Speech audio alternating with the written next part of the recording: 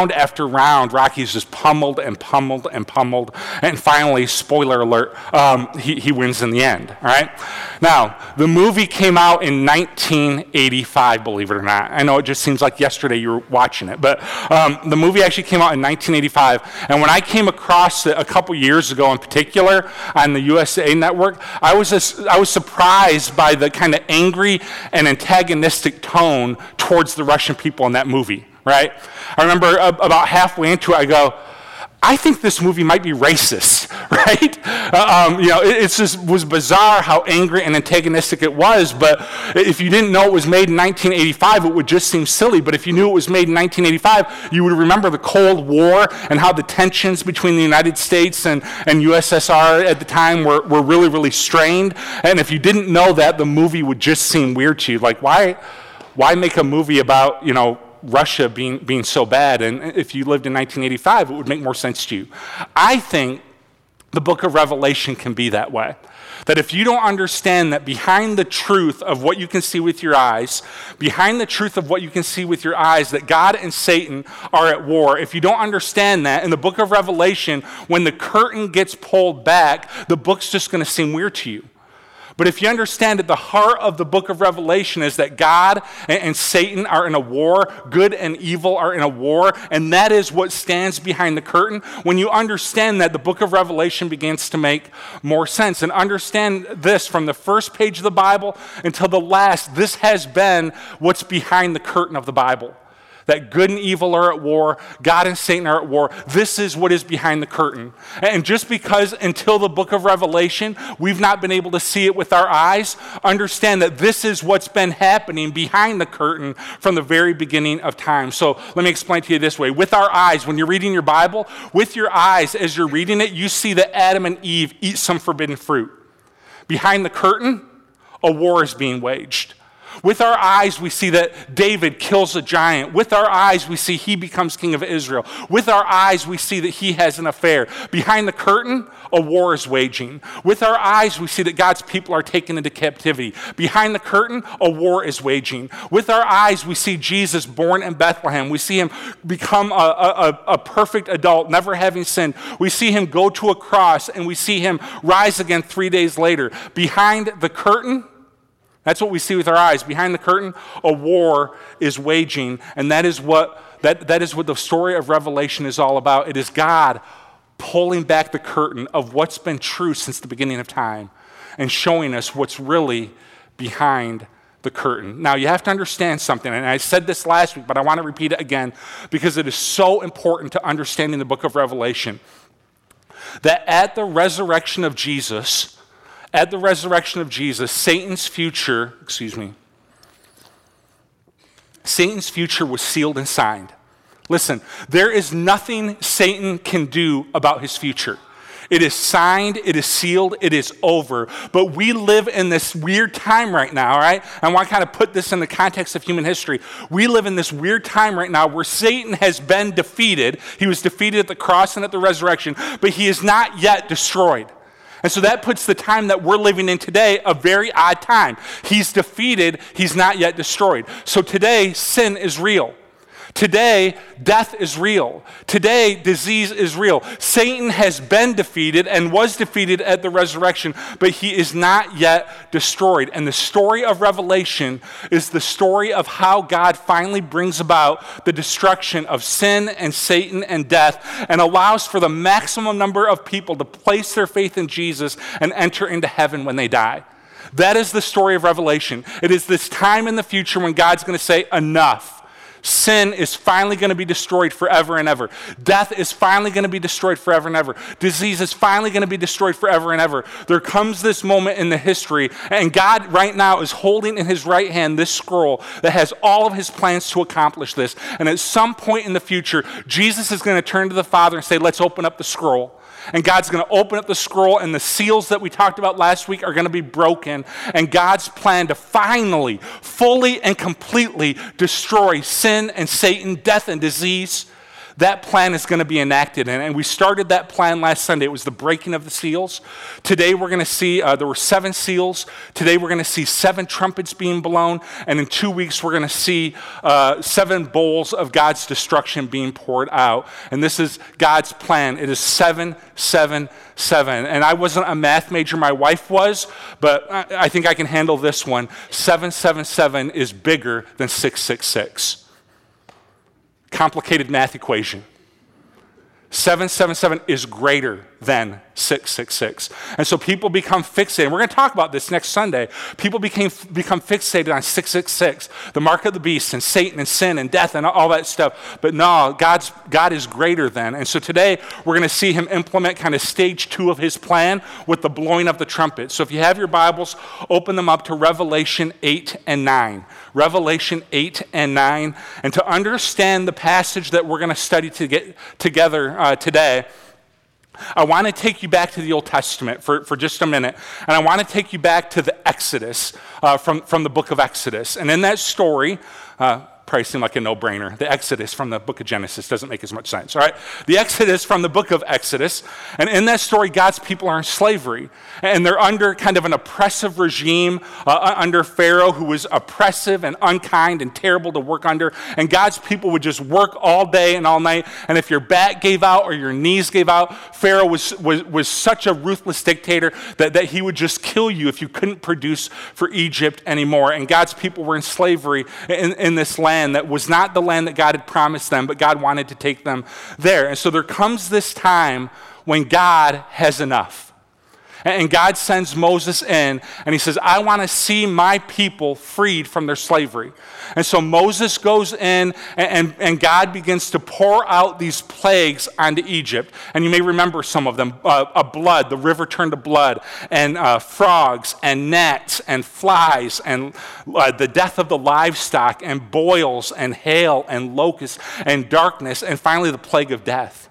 And in every one of these plagues, God's trying to accomplish a couple things. One is he's trying to free his people by breaking the back of Pharaoh. And the second thing he's doing, if you study the book of Exodus, is he is demonstrating that he is a greater God than the gods of Egypt.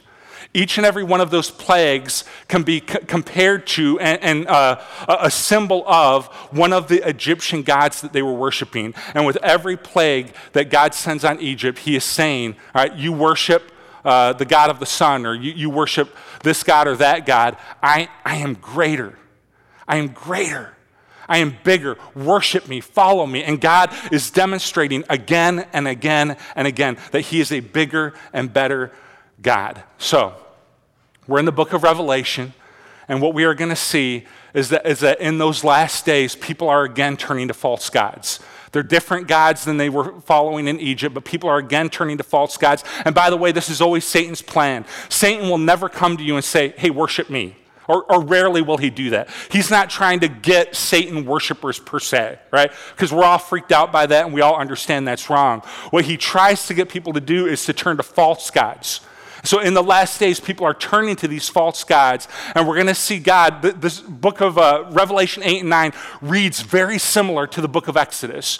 And we're going to see God again pour out these plagues on the earth to attack the false gods of the community and to demonstrate again that I am bigger, I am greater. Worship me and worship me alone. And this is what God's going to accomplish. And he's going to do it to break the back of Satan, and he's going to do it to allow for as many people to enter into eternity as possible. And so he's going to communicate to people how great he is, starting in Revelation 8:7. All right, so the scene has been set. The seals last week were broken, and now these angels come out and they begin to blow these trumpets. Revelation 8:7. The first angel sounded his trumpet, and there came hail and fire mixed with blood, and it was hurled down upon the earth.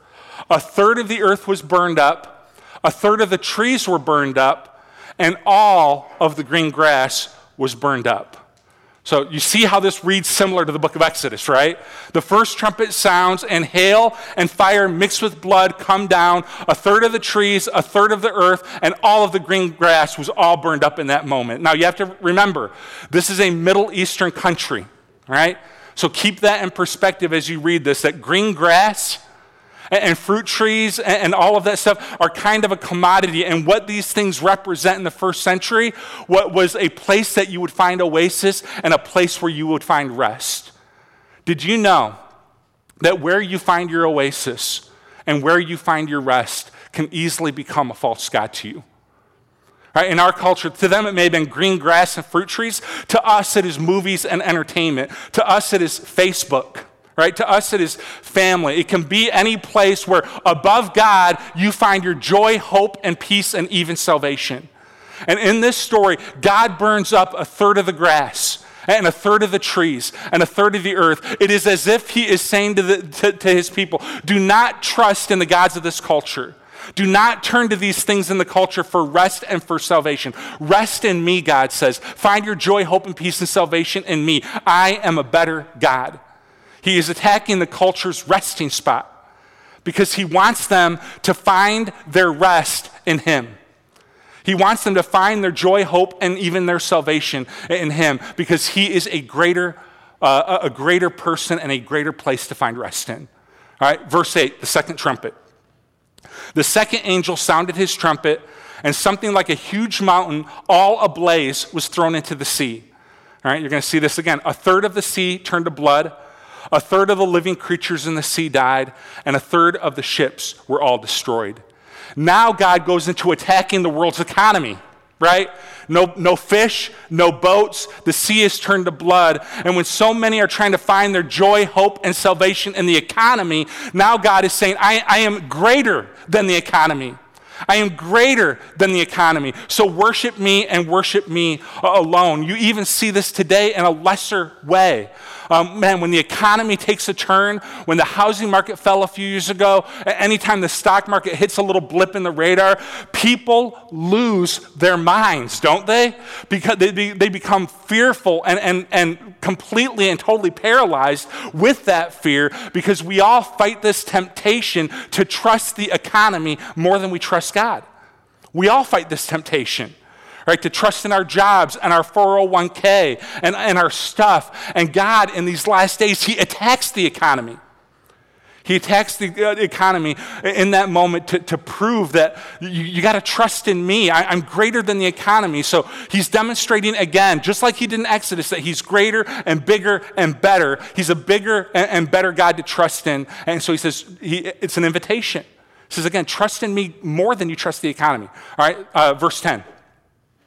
The third angel sounded his trumpet, and a great star, blazing like a torch, fell from the sky on a third of the rivers and on the springs of the water. The name of the star is Wormwood. And just as a side note, there are entire books written about who this wormwood is. Do you know what the answer is? Nobody knows. So I decided to save you a lot of hassle and not even talk about it because nobody knows, all right? So a third of the waters turned bitter. And I always love it when somebody writes like 100 pages and the end of it is, don't know. You could have told me that in paragraph 1 and saved me an hour and a half, right? A third of the waters turned bitter. Many people died from the waters that had become bitter. Again, water is where we turn to for life. And in some ancient cultures, they worship the god of water, rivers, and lakes. And this isn't so much where we are today, but even still today, water symbolizes life. When I had the surgery on my right ear a few weeks ago, it turned everything like a metal taste. And I found that I drink tons and tons of water in a day. I used to drink these liters of it, and I found that water in particular after the surgery just tasted disgusting. Right? And so I went back on my Diet Coke fixation, right? And I'm drinking like liter after liter of Diet Coke. I'm like, I can't sleep at night. What's the problem? I'm, buzzed up here. And so, earlier this week, I'm finally being able to drink water again because it's not so metallic and nasty tasting. But water symbolizes life. If you don't have water for a while, you begin to feel lethargic and tired and angry, right? You begin to feel off your game because water symbolizes life. I'm reminded of a story from Jesus' ministry where he runs into a woman at a well. And the woman, they begin to have a discussion about water. And Jesus says to her as they're drawing water, he says, whoever drinks from this water will go thirsty. He's talking about the well. Whoever drinks the water you're drawing will go thirsty again. But whoever drinks the water I give him will never go thirsty again. And it turns out as the story unfolds that this woman had been married 5 times, and the guy she was living with at the time was not her husband. And Jesus is identifying, I know where you go to drink. I know where you're trying to find life. You're trying to find life in men. He says, I'm telling you, the water I can give you, the water your Savior can give you, is a water, and you'll never go thirsty again. This is a very graphic thing that Jesus is saying here. He's saying to the community in the last days, the water you're drinking, you think it's going to give you life. It's not. It's only going to lead to bitterness and death. So he says, stop trying to find life in these other things and start trying to find life in me, because I'm better and greater than all of them. Revelation 8:12.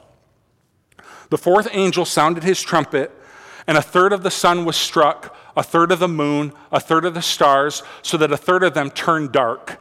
A third of the day was without light, and also a third of the night. And again, you see the same thing happen in the story in Exodus. In the Bible, dark very simply symbolizes life outside of God, and light symbolizes the person who has life in God and the person who's fully committed to him. So the question is, as you read through this text, why only a third of everything? And in this text, you see it again. A third of the sun, a third of the moon, and a third of the stars are all affected. And there's a lot of symbolism here, but I think the number one symbolism that's happening here is that in chapter 9, here's what we're going to read. In chapter 9, a third of mankind, all right, a third of mankind is going to be judged. There's no other way to say it. They're going to be killed. And in Revelation 9, a third of mankind is going to meet up with their Maker. And I think this is just a precursor that God is showing this third that is about to die. He knows they're about to die and about to be judged, that he is powerful, that he controls, he alone controls the sun and the moon and the stars. And he should be followed, and they should leave behind the false gods that they're following after, and they should find their hope in the true God of the Bible. I think here's the imagery of this text in particular. God's saying, would you see the light? Would you see the light? Would you come to the light, which is him? He said, would you worship me and worship me alone? And then the 5th trumpet sounds. And this is, the 5th trumpet's where it turns weird. I'm just going to be totally honest with you. At the sound of the 5th trumpet, released from the afterlife are locusts. I heard some commentators describe them as demonic locusts. And they are sent upon the earth to torment, verse 4 says, to torment those outside of Christ. And I want to show you what these locusts look like in the text. We'll put it up on the screen. The locusts look like horses prepared for battle. On their heads they wore something like a crown of gold, and their faces resembled human faces. Their hair was like woman's hair, and their teeth was like lion's teeth. And then it just goes on from there. And that we later find out that these locusts are sent to the earth, all right? They come from the afterlife, and they torment, we found out later, they torment those that have rejected God.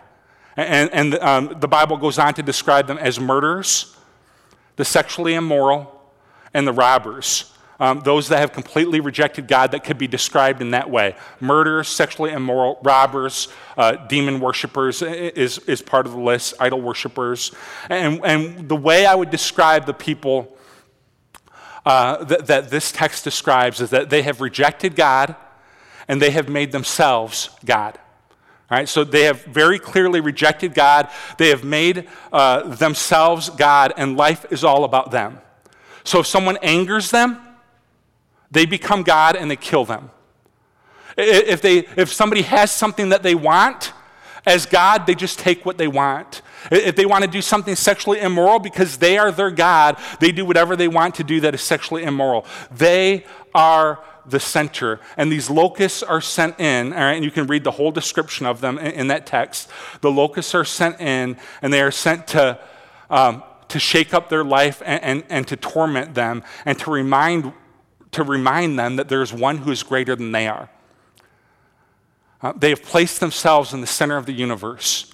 And in this moment, they need to be reminded there is one who is greater than you. So how does a locust coming and doing this, how does this remind them that God is greater? And here's how it does that. There's nothing they can do about it. There's nothing that they can do about it. And they're not used to that, right? If someone angers them, they murder them. Right? If they want something, they steal it. If they want to engage in a sexual activity, they just do it. They're not used to not having control. And in this moment, there is nothing they can do about this. And in addition to that, they are seeing God's people protected. Because during this plague in particular, God's people are protected. Right? And so they're watching God's people be protected. They're watching themselves be tormented in whatever way they're being tormented. There's nothing they can do about it. And it is a reminder to them that there is one who is greater than they are. I believe, and this is going to sound crazy to you, I believe the locusts described in this text are part of God's grace for them.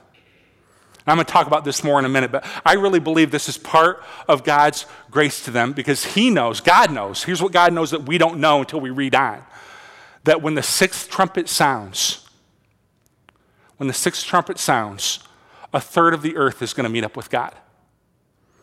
And God in His grace and God in His mercy are giving these murderers, these people that have rejected Him, God in His grace and in His mercy is giving them one more chance to turn to Him.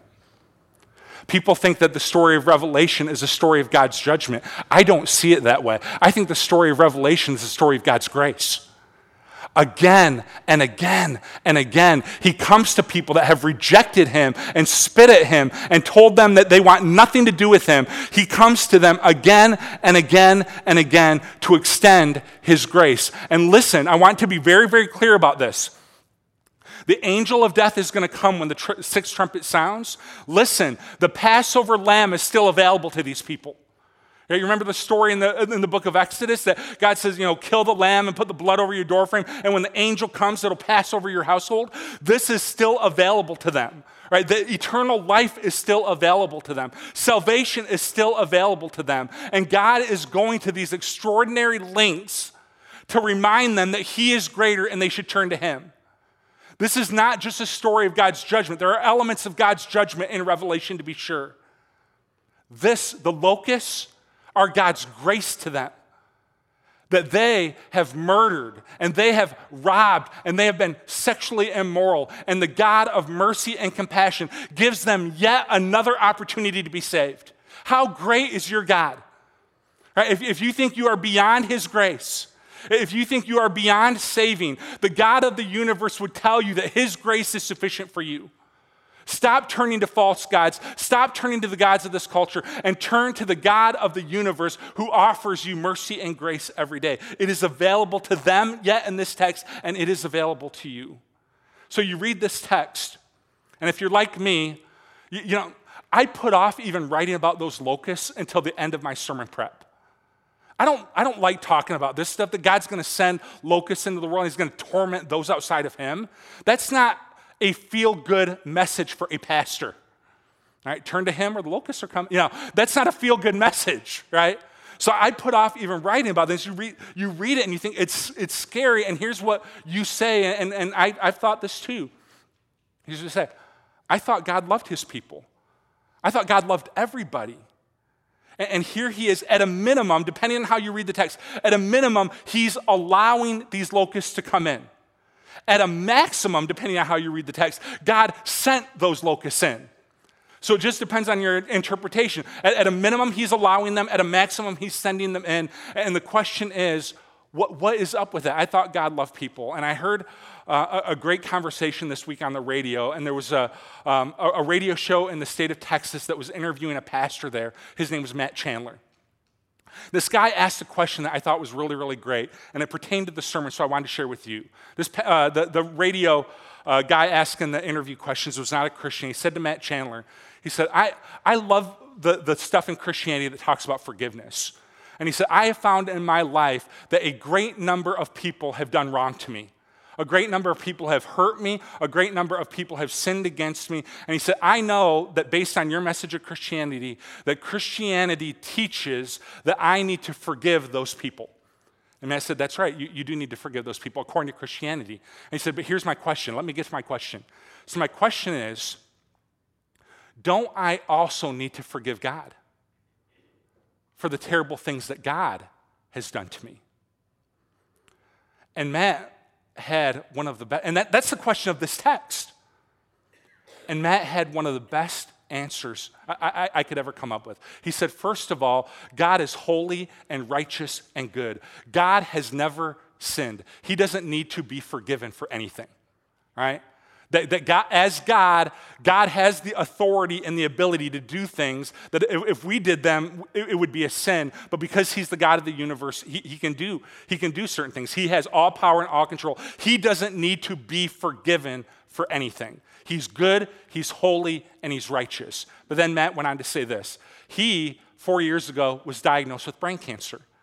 And terminal brain cancer. They gave him 2 years to live. They're now giving him 7 years to live. And Matt said, when they found out that I had brain cancer, he said, I went to a surgeon and they cut open my cranium and they pulled out as much of the cancer as they could. And then they radiated me and they gave me chemotherapy for 18 months. And it was just miserable. He described laying in the bathroom, hardly even unable to raise his head to the toilet. He said, it was awful. It was terrible. And he said, at no point did it ever even occur to me that I needed to forgive my surgeon for what he did to me. Never once did it even occur to me that I needed to forgive the radiators and the chemotherapy techs. Never once did it occur to me that I needed to forgive them for what they did to me. You know why? They were doing it for his good. They were doing it for his good. They were doing it to save his life. And that is what is happening in the book of Revelation. That God is bringing about hardship. He is. There's no question about that. He's certainly at least allowing it to happen. God is bringing about this hardship in the last days, but he is doing it to save lives. He's doing it to save eternal lives. Because he knows that when the sixth trumpet is blown, that a third of the earth is going to meet their maker. And so God is reaching out to them again and again and again. God doesn't need to be forgiven for anything. He's done nothing wrong. He's trying to save lives. And so people that would read the book of Revelation and impute God's righteousness using this book, it is wrong. God is doing this because he loves mankind. He wants to see mankind saved, and he wants to see them come into a relationship with him. And listen, I said this last week too, I think it worked, right? Things that you think are going to work, that you think will never work, and when God does it, it often works because he's bigger and greater and smarter than you are. So what God does works, and I'll show you how it works in a minute. But first I want to show you, I think, one of the craziest passages of Scripture in the Bible, honestly. All right, after everything we've discussed, take a look at verse 20. Unbelievable. And then I'll show you how it works after this. But the rest of mankind that were not killed by the plague. So the sixth trumpet sounds, a third of the earth goes to meet their maker. The rest of mankind that were not killed by these plagues, look, still did not repent of the works of their hands. They still did not stop worshiping demons and idols, verse 21, nor did they repent of their murders, their magic arts, their sexual immorality, or their thefts. Is that not amazing? God in Revelation 8 and 9 has demonstrated in every way possible that he is greater than fill in the blank, and there is still a sizable group that is left on the earth that refuses to change their ways. They refuse to, the Bible's word for this is repent. They refuse to turn 180 degrees and say, I was pursuing this, God, now I'm pursuing you. They refuse to come back to him. Listen, this is the question of this text. I said last week, and we'll be using this a lot, that Revelation was not given to us for prediction. Revelation was given to us for introspection, right? So revelation was not given to us to figure out when the end times are coming or who the beast is or what 666 means. That is not why revelation was given to us. Revelation was given to us so that we could look within ourselves and say, am I a person that would walk through these things and stay true to God? And I think that is the question of this text. Here's the question. Am I a repentant person? Am I a repentant person?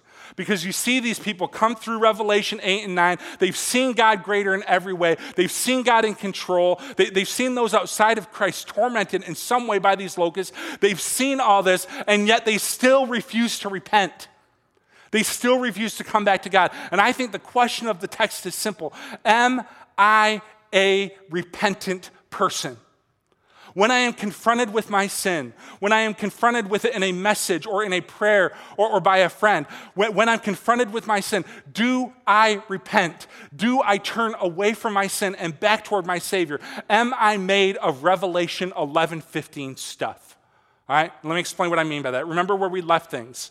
The angel of death has come through. A third of the world is gone. By the way, just kind of tuck this away for future messages. It appears that all that is left in the world at this point in Revelation are the unrepentant. All right? It appears that everybody else is gone. Only the unrepentant remain. And when the seventh trumpet blows, we're taken back up to heaven. And I want to show you what verse 15 says. There were loud voices. This is how I know what God did worked. There were loud voices in heaven which said, the kingdom of this world has become the kingdom of our Lord and of his Christ, and he will reign forever and ever and ever. I believe that many that were in those loud voices before the trumpet started sounding were unrepentant. I believe that. I believe many in that crowd that day were formerly unrepentant people that were confronted with the greatness of God. They were confronted with their sin. They were confronted with that, and they are doing what a repentant person does. They are turning to their Lord and Savior for salvation. They are turning to their Lord and Savior, and they are worshiping him with their heart, souls, mind, and strength. These are the repentant. And this is what repentant people do. They worship him no matter what. They honor him no matter what. They follow him no matter what. And when a sin is revealed to them, when they are confronted with a sin, they do a 180 and they turn from their sin and they turn to their Savior. They repent. And so the question remains, what type of person are you? Could you be described in verse 20? That says, when you are confronted with a sin, when you are confronted with the greatness of God, you still don't repent. You still don't turn back to your God. You still don't turn to him for salvation. Are you that person, or are you a Revelation 11:15 person? That when you are confronted with your sin, when you are confronted with your wrongdoing, you turn to the God of the universe for your salvation. And when you and I repent, here's the story of Revelation. When we repent, we find grace. When we repent, we find joy, hope, and peace and salvation. And it's not that as a Christian we never have sin in our lives. Of course we do. I'm trying to give a theological construct for this world based on Revelation. We are in a sinful world. We are in a world fraught with temptation. We are in a world where it is easy to sin. Of course we're going to sin. Of course we are. Don't walk out of here saying, I'm never going to sin again. Of course you're going to sin again. Hopefully not in the parking lot when somebody cuts you off, right? On your way out of church, right? I've seen that happen before, right? It's like, well, you just were in church. You're like losing it on that guy. But anyway, of course we're going to sin. But when we sin, we are the repentant. We are the repentant. And we turn to our God for grace and mercy and salvation. And in him we find life. Never let it be said of us that we were confronted with our sin or we were confronted with the greatness of God and that we were like that group that said, even then, they refused to repent. Even then, they refused to repent. Let that never be said of us. Let us be the repentant, that when a sin is brought to our attention, we turn back to our God and we receive grace, mercy, salvation, and new life. Let it be said of us. Will you stand?